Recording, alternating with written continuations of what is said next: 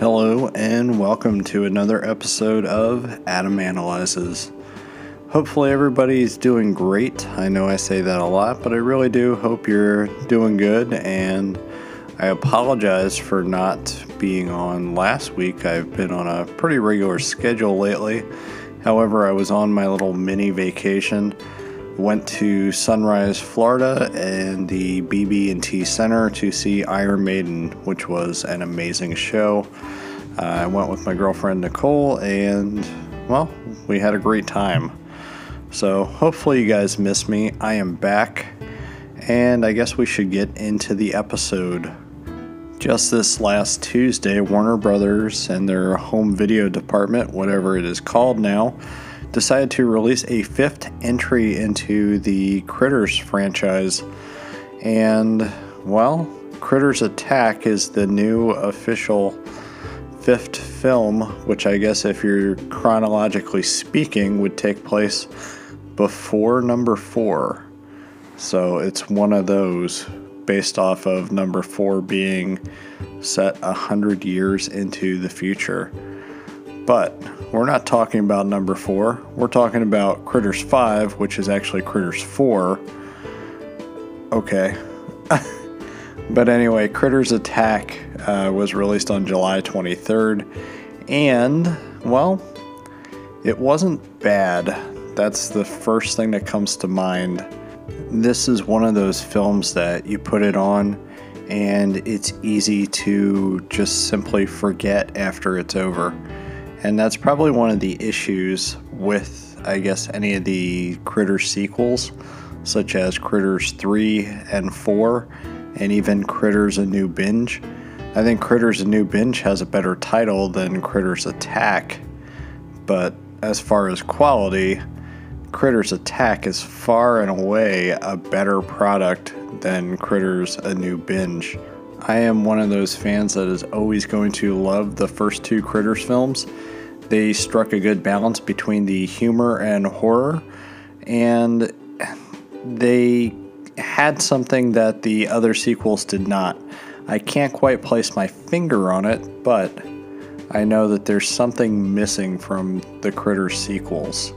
But before I get too wild and crazy into the Critters series itself, which I really do not intend to do here, kind of unavoidable potentially, I want to read the synopsis of Critters Attack, and it is probably one of the most basic synopsises for any movie that you could ever hope to read or hear.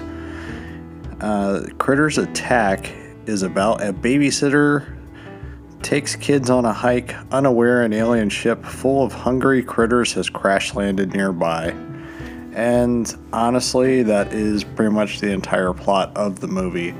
It's basic, sure, and that's one of the worst things about the movie is that it does not handle the actual overall story well. I would say the last third of the film kind of makes up for it, but it's a little, I guess, too little too late. Overall, the movie, like I said, is not bad. It's just not exactly what I was hoping for. However, I did have my expectations in check. I did know what I was getting myself into. If you go into it with that kind of mindset, you might wind up enjoying it a little bit too. Just be prepared to sit through a lot of boring segments and poorly filmed segments. One of the best things about it is that it does have a bigger budget as opposed to Critters A New Binge. Critters A New Binge, I believe, had like a $200,000 budget. Did not have a budget at all as far as making a professional looking product. At least this movie is shot with a little bit of competency, and also it doesn't look half bad. The Critter special effects and animations are good here. It pretty much looks more or less exactly like the original films. The effects are head and shoulders above what was done in Critters A New Binge, and I know I'm comparing the 2 products, but it's like a night and day difference, and it really makes the movie more fun as a whole. I can actually go ahead and look past some of the bad acting in the movie that didn't bother me. The biggest problem is the, I guess, editing of the film. This movie feels a lot longer than what it actually is, and that's why I said the last third of the movie is one of the most entertaining things about it. We get the Critter Ball back, we get the mysterious Aunt Dee character, which is actually played by Dee Wallace Stone, who was actually in the original Critters film as Helen Brown, or the mom in the movie. And it was actually cool to see her here again. I don't know, she went and said in an interview that she's supposed to be playing the same character, that her family is dead and this and that. I don't buy that. I kind of wish that it had more ties to the original series, but whatever. This is the official yet probably unofficial, I guess, Critters 5 in the series. So we're just going to take it at, hey, maybe it is, maybe it isn't the same character from the first film. Either way, good to see her back. She has some pretty cool moments. It's a little weird because she's a bounty hunter now. I don't know how that's supposed to be. I imagine they did not have the face-changing bounty hunters in this one, possibly for budgetary reasons. I don't know. If you were hoping to see the bounty hunters, just know that they're not here. And while that is a disappointment, it wasn't a huge gripe. I'm actually hoping that this does well so that we can maybe get more Critters films. Do we need them? No, but I really do love the series, so hopefully this does well enough to warrant a sequel, and also that they get a little bit of a higher budget and maybe a better script writer. If you want a script writer, I know exactly the person, the right person for that job, and that would be me. So I would definitely write a Critters film that the fans would enjoy. I'd probably get in on it with Will and Marvin as well, if they would go in on it with me. So Warner Brothers, if you're listening, give me a call. All jokes aside here, let's get back to the actual film. Again, I said it's not a bad film, and I know I'm going to keep repeating that because Critters: A New Binge left a bad taste in my mouth. This wasn't supposed to be a comparison between the two, but unless you're absolutely curious, I'm telling you to stay away from A New Binge. It's one of those, I did an Adam Analyzes on it, and the more I think about it, the more Critters: A New Binge, I really don't care to see that again in the rest of my life. But I would probably go and buy that one just because I'd want to have a completion of the series, even though it's terrible. Where this is not terrible, it's actually completely watchable. One thing I did want to get out of the way is that I do know that one of the users on Internet Movie Database, which is kind of a terrible place sometimes as far as the reviews, movies will be either rated too high or too low. I think Critters Attack here is rated a little bit too low. It's at like a 3.4. Definitely deserves to be at like a 5, maybe a 4.5 to 5 level. It's definitely not that bad. However, this reviewer or this user went and said that this was a product to please the SJWs. For people who do not know what that is Social Justice Warrior. I'm not going to get into that too much here. If you're really curious as far as what that actually is, go and look that one up.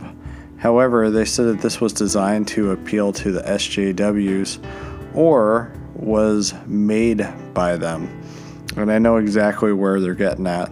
The main character here is a female, and the main hero is a female. And then also we have a female critter who is known as the Queen, who is actually taking out the male critters to keep them from taking over the earth. Sure, if you want to look at it that way, I guess you could actually put that together. However, this was a movie where I shut my brain off. I don't look for those things too much. Sometimes it's a little heavy-handed.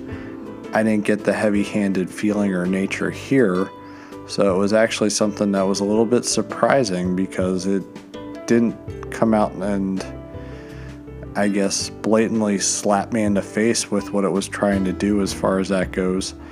Sure, it's there if you really want to look for it, but it's non-existent to me.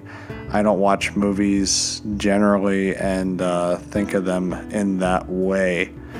But every once in a while, yes. This one here, definitely not. Even though I see what they're getting at. So, there's not too much really to say about this anymore, other than if you're a fan of the series, check it out. You probably don't want to buy it unless you're a completionist like me. Probably want to go and rent it on a streaming service or something like that. It's probably your best bet. I would say $19.99 is definitely too high for it right now. Or maybe even wait till October when it airs on the Sci-Fi Channel, because this was a co-production with the Sci-Fi Channel, much in the way that Leprechaun Returns was one of those as well. But this wasn't half bad. Wasn't half good. It was just kind of was. So I definitely say if you have an open mind, check it out. It's a 90 minutes and not a bad time waster, I guess. But with that being said, I think I'm going to close out this episode. As a reminder, you can find me on Twitter at Adam_analyzes and at AdamAnalyzes on Instagram. Also got a website, AdamAnalyzes.com, and go ahead and check out our podcast, In Our Honest Opinion. Again, got some fun stuff on there. And if you haven't heard the latest episode, we got a Lion King review of the new live-action Lion King. So check it out. And with that, good night.